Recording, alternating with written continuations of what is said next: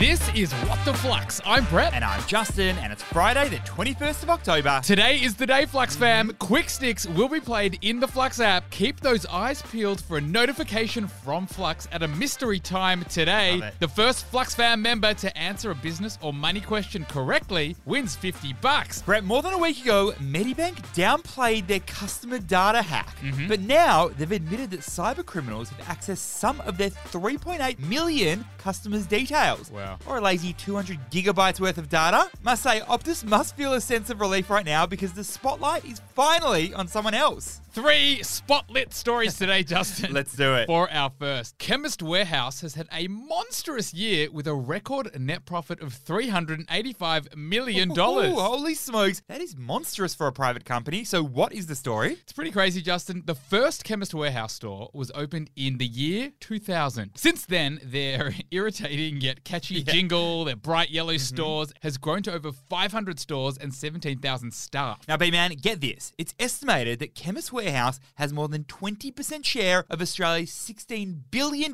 retail pharmacy market. So its revenue of just over $3 billion for the FY22 financial year shouldn't come as a surprise. Throw in a tasty profit of around $385 million, if you don't mind. Good to be a big player in this industry, Justin. So what is the key learning here? When the economy hits a snag, being in the right industry can help a lot. B-Man, I take you back to when COVID first hit and lockdowns were all the rage. All retailers fretted that lockdowns would mean the closure of their stores. I.e., bye-bye big chunks of revenue. But for Chemist Warehouse, it actually struck gold because pharmacies were classified as essential services. And therefore, they were able to remain open even during lockdowns when most other retailers were closed. Throw on top of that, consumers were actually looking for cost-effective products, particularly in the pharmaceutical, the healthcare, and the beauty spaces. So the combo of being an essential service and having cost-conscious customers was actually the perfect storm. Regardless of how the economy was going.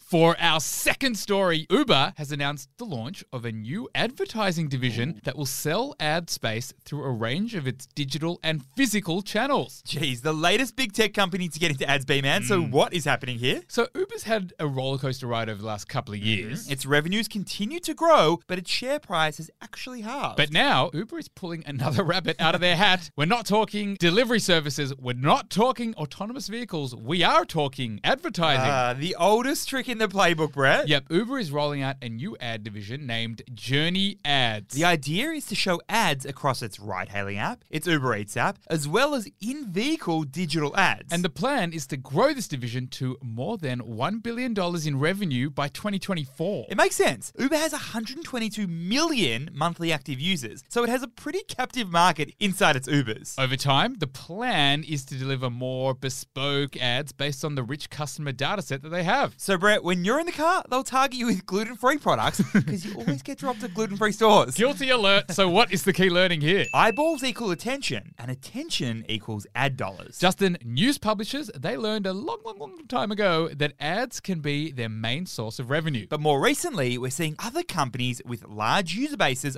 fall back to ads. We know that Netflix is rolling this out shortly, and Disney Plus is doing it too. And now Uber is doing the same. I must say though, Jazzy Boy, it's an interesting time to get into the ad game when marketers are supposedly spending less money. And the ad revenue of some of the big tech companies like Meta, Snap, and Twitter have all plummeted. For our third and final story, TikTok is restricting viewership of live streams while also adding an adult-only broadcast. Things are starting to look a little bit OnlyFansy around here, Brett. What is going on? We know that TikTok has had a live streaming functionality since the middle of 2020. Yeah. And Justin, so far, so good for the talk? Yep. Live streaming is becoming a very large part of TikTok's business model. I must say, B-Man, I constantly get hit with those live streams of people sleeping and then you tip them to wake them up. Very weird. So now, TikTok has rolled out some new guidelines around its live streaming platform. Number 1, you'll need to be 18 years old in order to go live. And there will now be adult-only live streams too. But Brett, TikTok says it has no plans of becoming the next OnlyFans. Instead, it's a way for creators to prevent minors from seeing content that's aimed towards an adult audience. Right, so what's the key learning here? First comes growth, then comes moderation and filtering. In 2021, live streaming revenue was about 15% of TikTok's total revenue. But it's grown nearly twice as fast as TikTok's ad business over the past 2 years. So this growth engine is a really core part of TikTok's business model that it wants to grow and protect from criticism. But Brett, recently, the Tok has copped a lot of flack for its guidelines around live streaming and how much it takes from gifts and tips. Supposedly, TikTok was taking up to 70% of the donations given to Syrian families and children in camps that were begging for money. So the 18+ live streams plus adult-only content is TikTok's way of demonstrating it's taking these claims seriously and acting on it. Next up, OnlyFans talk.